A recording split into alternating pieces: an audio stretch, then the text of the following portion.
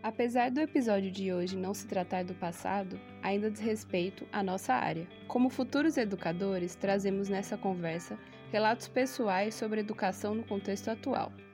Buscamos o ensino humanitário, que escute, inclua e respeite os alunos.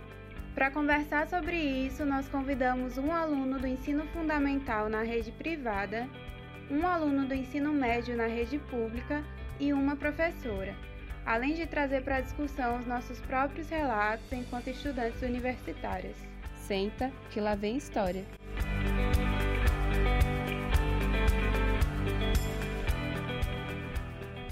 Bem-vindas e bem-vindos a mais um episódio do podcast Senta, que lá vem história. Eu sou a Gabriela Castro. Eu sou a Luara Alencar. Bom, a maioria dos nossos episódios são no formato de entrevista, mas esse não é o caso dessa gravação. Hoje a gente está trazendo para vocês uma roda de conversa a fim de compartilhar as experiências de alunos e professores em relação ao ensino remoto. Então, para iniciar, eu gostaria que os nossos convidados e a nossa convidada se apresentassem. No caso dos alunos, que digam seus nomes, se são da rede pública ou privada, e que série ou ano frequentam. No caso da professora, que fale um pouco sobre a sua formação, onde e para que turmas leciona, enfim, sintam-se à vontade. Oi, eu sou Lucas Gabriel e eu sou aluno do 9º ano de uma escola privada. Olá, meu nome é Gabriel Breno, eu tenho 17 anos e faço o 1º ano, sou aluno de uma escola pública. Olá, meu nome é Keliene, eu sou professora da rede municipal de João Pessoa, sou formada em História, tenho graduação pela UFPB, mestrado também pela UFPB. Atualmente eu estou na 2ª graduação, faço graduação em Letras e trabalho com turmas do 8º, 9º ano e tenho um 7º ano na Escola Municipal Leone de Santiago, que fica no bairro do Rangel. Bem, sejam bem-vindos e bem-vindas. Vamos começar então essa conversa. Já fazem mais ou menos 6 meses que nós passamos a viver com o isolamento social, o que acabou modificando o cotidiano de estudos de muita gente. Como a quarentena afetou a rotina escolar de vocês? Olha, não só para mim, quanto para muitos amigos, vem sendo muito mais difícil, porque, convenhamos, a adolescência é difícil, é complicado. E muitos jovens hoje em dia sofrem com problema de depressão, de ansiedade, incluindo eu. E não está sendo nada fácil ter que ficar preso dentro do seu quarto e lidar com a tela do computador, quando você está acostumado a sair, a ter a sua rotina normal e destruir tudo isso e tentar recomeçar. É horrível, é muito complicado e está agravando. Muita gente que eu conheço tem escolas que não estão sabendo lidar também com a situação e estão passando muita tarefa, estão atolando os alunos de conteúdo para tentar compensar, mas talvez essa não seja a solução. A gente tem que pensar primeiro no bem-estar do aluno e depois no conteúdo, realmente. Para mim já tá mais suave, porque eu nunca gostei muito de sair, sempre fui mais de ficar em casa. Então, para mim tá de boas, porque eu gosto de ficar em casa e costumo ler livros. Não fico tanto na internet, não procuro ficar tanto na internet. Eu acho que isso me atrapalha um pouco. E é isso, eu também... E eu tenho colegas que sim se encontram um pouco com problemas, porque gostavam de sair. Hoje são meio que obrigados a ficar em casa por causa do que está acontecendo, da pandemia. E hoje em dia eles tomam remédios, alguns tomam remédios controlados, visitam psicólogos e essas coisas todas. Mas, em geral, acho que, para mim, tá de boas. Brena, eu queria só saber que você também está no ensino médio, né, no 1º ano. Como é que tem sido, se você tem se sentido prejudicada em relação, porque em breve vai fazer Enem? Não, acho que de certa forma não, porque antes eu não pensava em fazer Enem. Aí eu comecei a pensar faz pouco tempo, antes da pandemia, claro, né? Aí aconteceu isso e eu simplesmente desisti de fazer o Enem, porque é isso, tá ligado? Acho que pra mim não veio a calhar pensar em fazer o Enem com todo esse problema. Antes do isolamento, cada coisa ficava na sua caixinha, né?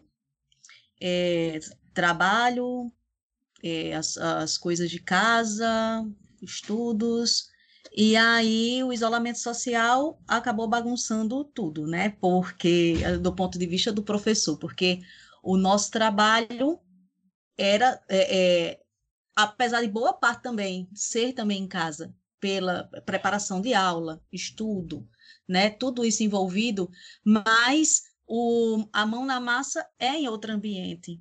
Então, quando a gente traz isso para o ambiente de casa, misturou todas as coisas, né? Então, esse volume de atividades que o Lucas falou, que vem sentindo o impacto como aluno, também como professora, foi um impacto muito grande, né? Ter que lidar com isso,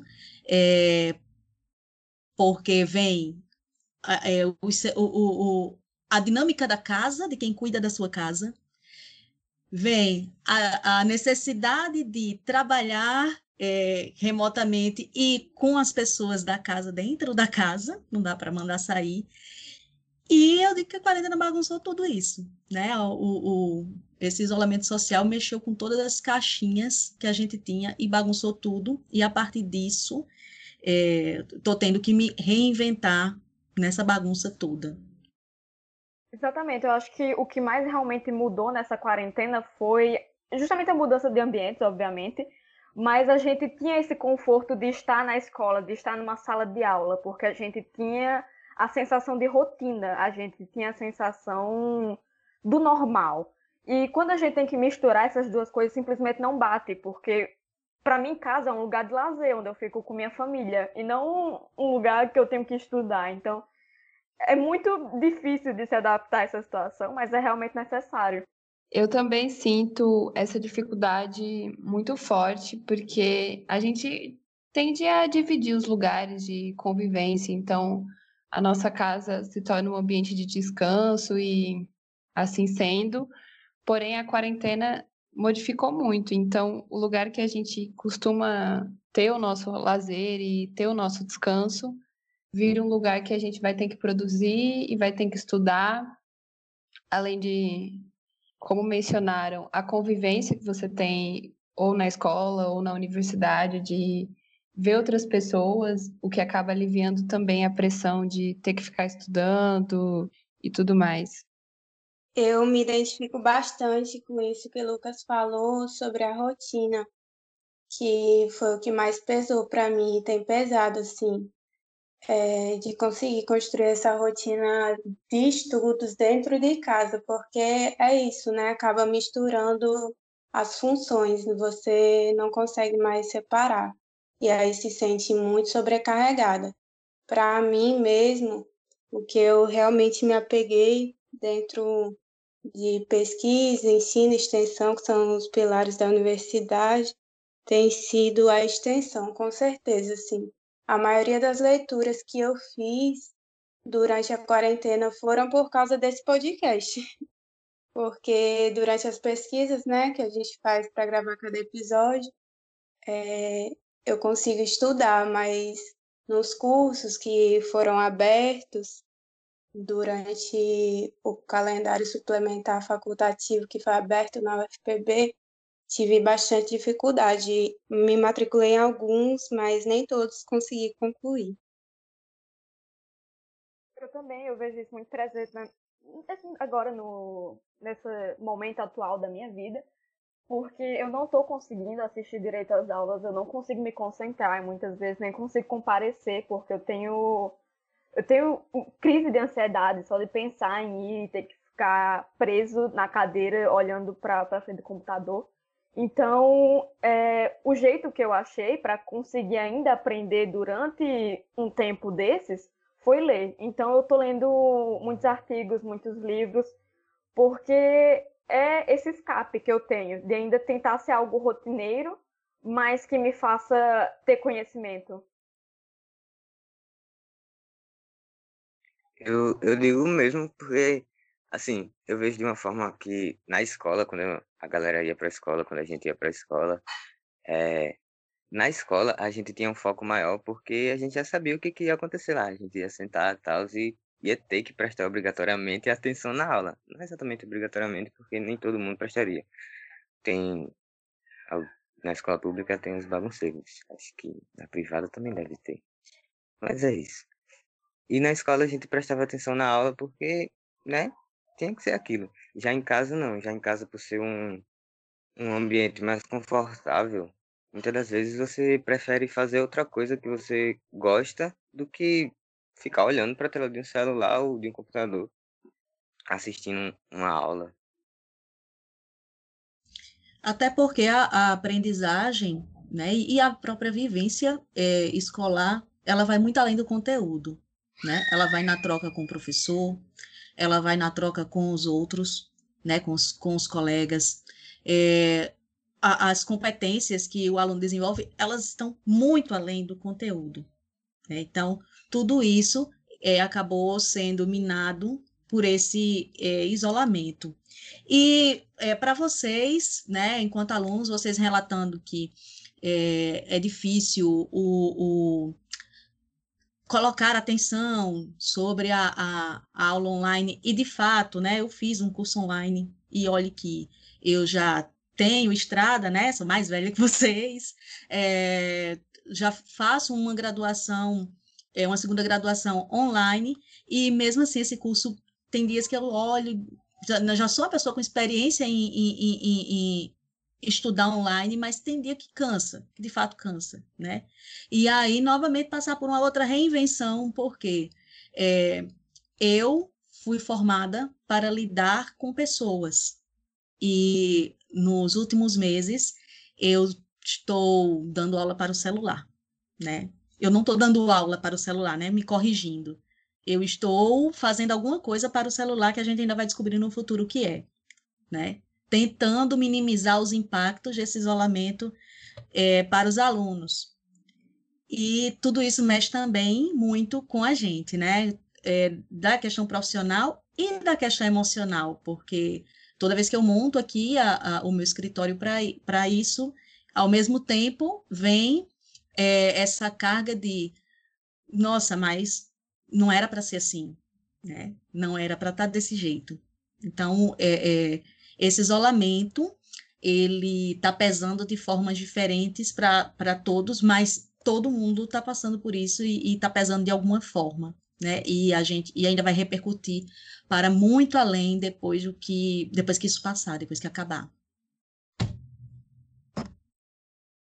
Já pegando um gancho nessa questão que a professora Kellyanne levantou sobre celular, queria saber de vocês como é que tem sido a experiência com relação às ferramentas, assim, WhatsApp, Google Meet, celular, notebook, qual é que tem funcionado, se não tem funcionado. Assim, o que minha escola está usando para dar aula é justamente o Google Meet. E nenhuma reclamação sobre ele, é normal. Sendo que, às vezes, óbvio que dá problemas, porque é um aplicativo, não dá para esperar que vá funcionar justamente o tempo todo. Mas, assim, realmente não é a mesma coisa do que olhar o professor na cara e estar na sala de aula e estar olhando para o quadro. É muito estranho, principalmente as aulas de exatas, que não tem um quadro e daí o professor tem que pegar o primeiro programa de desenho barato que achar para poder conseguir escrever. Então, tá muito difícil a aprendizagem por meio da internet.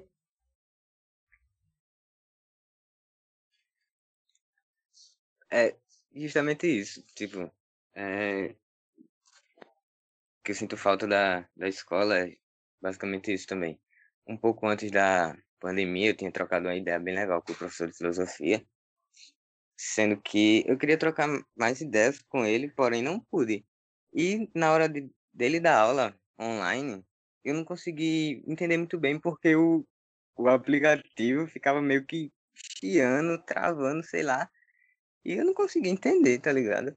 Eu acho que isso é o que mais dificulta para mim, é poder ver a pessoa, poder entender bem o professor. E professor de matemática, física, essas coisas, que precisa de mais de quadro, precisa do quadro para poder escrever, fica mais difícil, porque muitas das vezes a câmera do celular ou do notebook que o professor está usando não enquadra bem. Então ele tem que ficar mexendo, movendo e tá ligado? Aí não, às vezes dificulta do aluno enxergar o professor, tanto o professor quanto o quadro. Enxerga tanto ouvir quanto enxergar.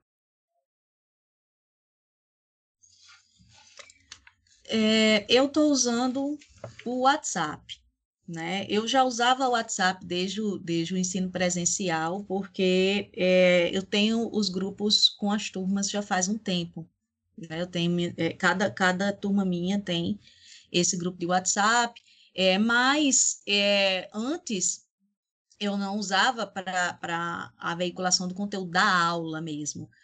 Era mais às vezes eu via algum vídeo interessante e colocava para os alunos como uma extensão, né, um ampliar, às vezes dica de filme mesmo, que se relacionava com o conteúdo e que se tivesse interesse de ver, combinava atividades, ficava como um espaço de tira dúvida também, fora do horário de aula, né, uma extensão da sala de aula. Então, eu já tinha essa dinâmica de usar o WhatsApp.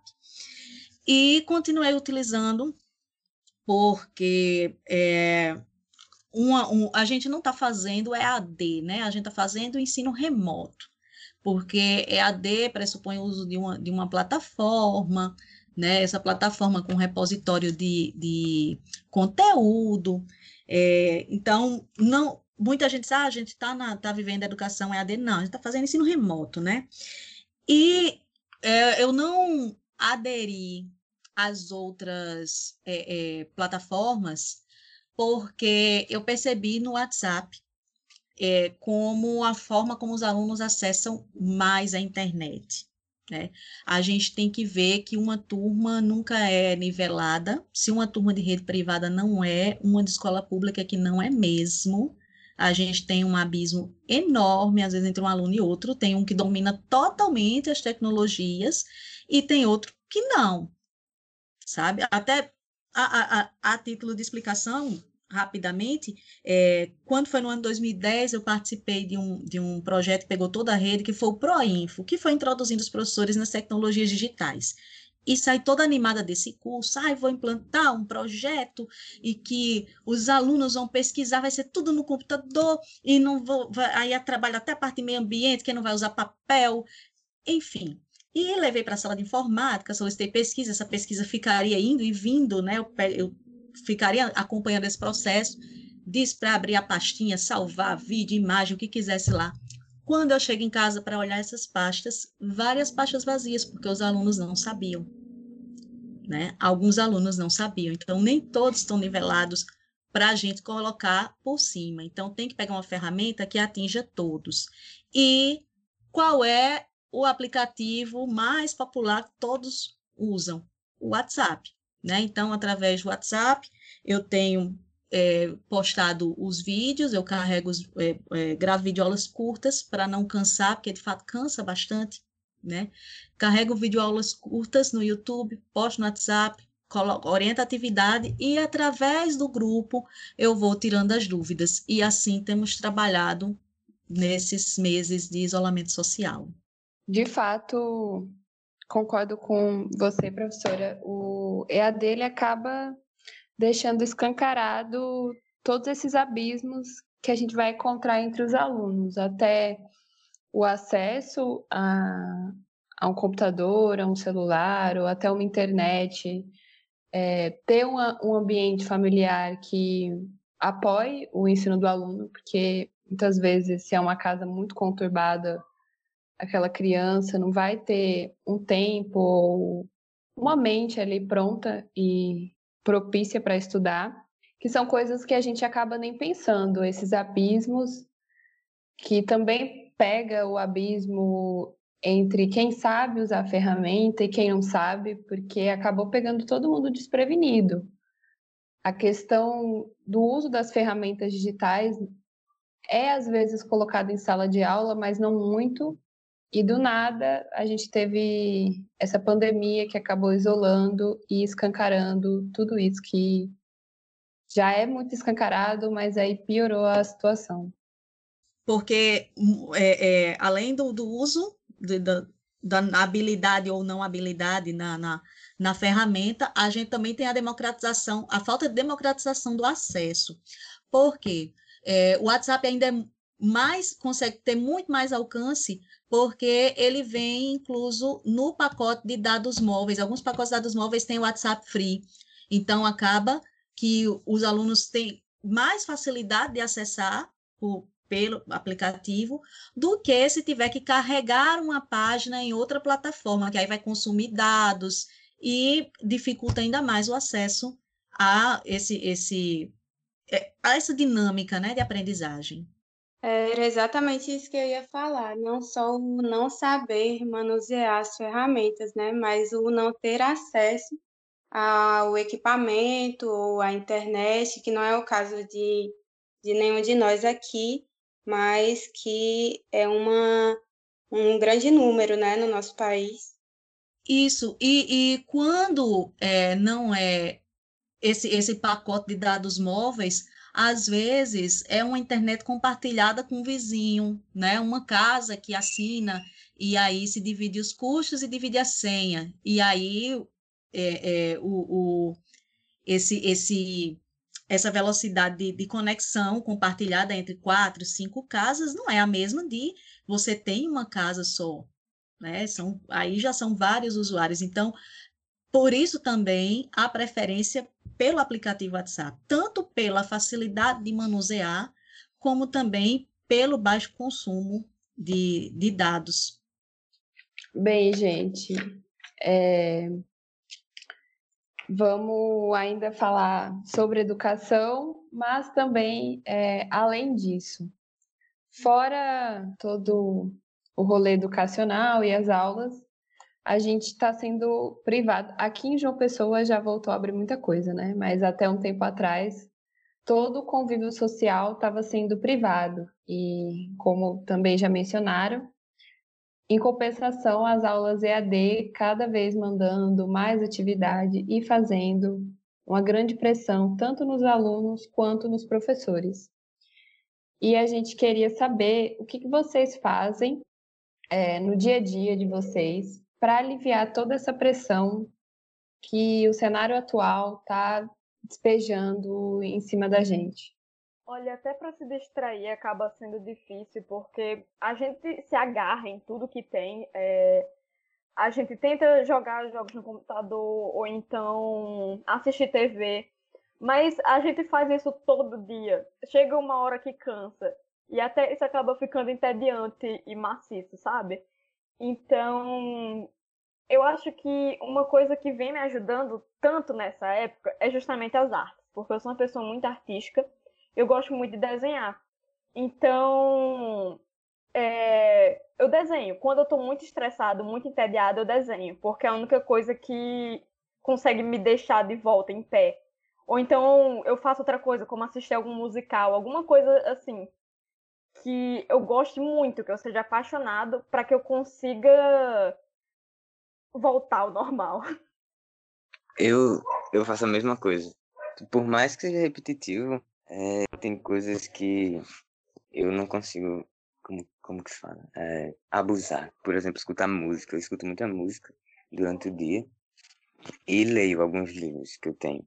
E quando eu termino um livro, eu compro outro já para ficar na reserva, para quando eu não tiver muita coisa para fazer, quando eu não estiver estudando na aula, ou, sei lá, fazendo os deveres de casa, eu poder ir ler, para mim não poder ficar com a cabeça vazia, como a galera fala. Então eu ouço música para mim de aliviar o estresse do dia a dia? Bom, eu tenho lido bastante, demais esse período. A literatura, para mim, é uma outra paixão, né? Além da história. Até consigo casar bastante as duas. E visto filmes e também ouvido bastante podcast. Ouço muito podcast, sempre que eu estou fazendo alguma coisa, algum serviço de casa, tá lá um programa ligado, estou sempre acompanhando. Então, basicamente, estar em família, né, também, estar em família, se ligar aos afetos nesse período, que acaba fortalecendo a gente. Eu tenho me exercitado, porque a gente tá preso em casa, né, esse tempo todo. Aí, geralmente, esse exercício é yoga, acompanhado de música ou de podcast, assistindo bastante série. E as leituras, como eu falei, é mais por causa do podcast mesmo, porque as da universidade têm sido mais lentas, assim, eu não estou mais no mesmo fluxo de leitura que eu estava antes da quarentena. É mais em razão do podcast, quando a gente vai fazer as pesquisas e tal, cada episódio, aí eu leio. Também, junto com Gabi, eu tenho buscado sempre me exercitar, porque acaba ativando e eu sinto que melhora a minha saúde. Mas nesse período de isolamento, eu já passei por todas as fases possíveis, desde fase de tentar várias receitas na cozinha, fase de pintar o cabelo, investir em coisa, mas são modas passageiras, né? Uma hora a pessoa já não aguenta mais nada e dá uma surtada, mas eu já fiz de tudo. Aí gosto também de ouvir podcast, música, tenho praticado yoga, vamos lá. Tenho assistido algumas séries, maratonei várias, já finalizei, aí quando termina a série eu fico naquele limbo, ai meu Deus, o que eu vou fazer agora? Mas é isso, tentando sobreviver a esses dias. Eu entendo essa de pintar o cabelo, eu também. Eu mudei completamente minha aparência durante a quarentena. Eu raspei minha cabeça, depois pintei de loiro, de laranja, de vermelho, de roxo, de azul e de todas as cores que existem. Mas eu acho que é uma coisa ótima durante essa quarentena experimentar com sua aparência. Pinta o cabelo, eu até raspei minha sobrancelha também, para você ir descobrindo o que você gosta, no que você se sente bonito, ou então comprar roupas pela internet que você nunca usou antes, porque é algo um pouco diferente, você pode ir descobrindo mais estilos que você gosta. Eu, pessoalmente, também fui testando coisas que eu nunca imaginei. Eu usei maquiagem um dia desses, eu nunca gostei de maquiagem, mas minha mãe estava se maquiando e eu pedi para me maquiar também, eu me maquiei e eu adorei, foi muito divertido. Então, essas pequenas coisas dá para fazer, dá para experimentar, que é legal. Exato, são formas de libertação, né? Porque a gente está trancafiado, assim, precisando de algo para abstrair. Aí, isso aí são muitas formas de libertação que a gente encontra, né? Cada um do seu modo. Então, eu acho que a gente chegou ao final do episódio. Eu preciso dizer que eu amei esse formato de roda de conversa. Espero fazer mais vezes. Então, muito obrigada aos ouvintes que nos acompanharam até aqui. Você também pode ir lá no nosso Instagram, @senta_que_lá_vem_podcast, e comentar no post do episódio ou mandar um ADM compartilhando com a gente como tem sido a sua experiência com o ensino remoto. Obrigada também aos nossos convidados e à nossa convidada pela participação nessa gravação. Continue nos acompanhando para mais um Senta que lá vem História.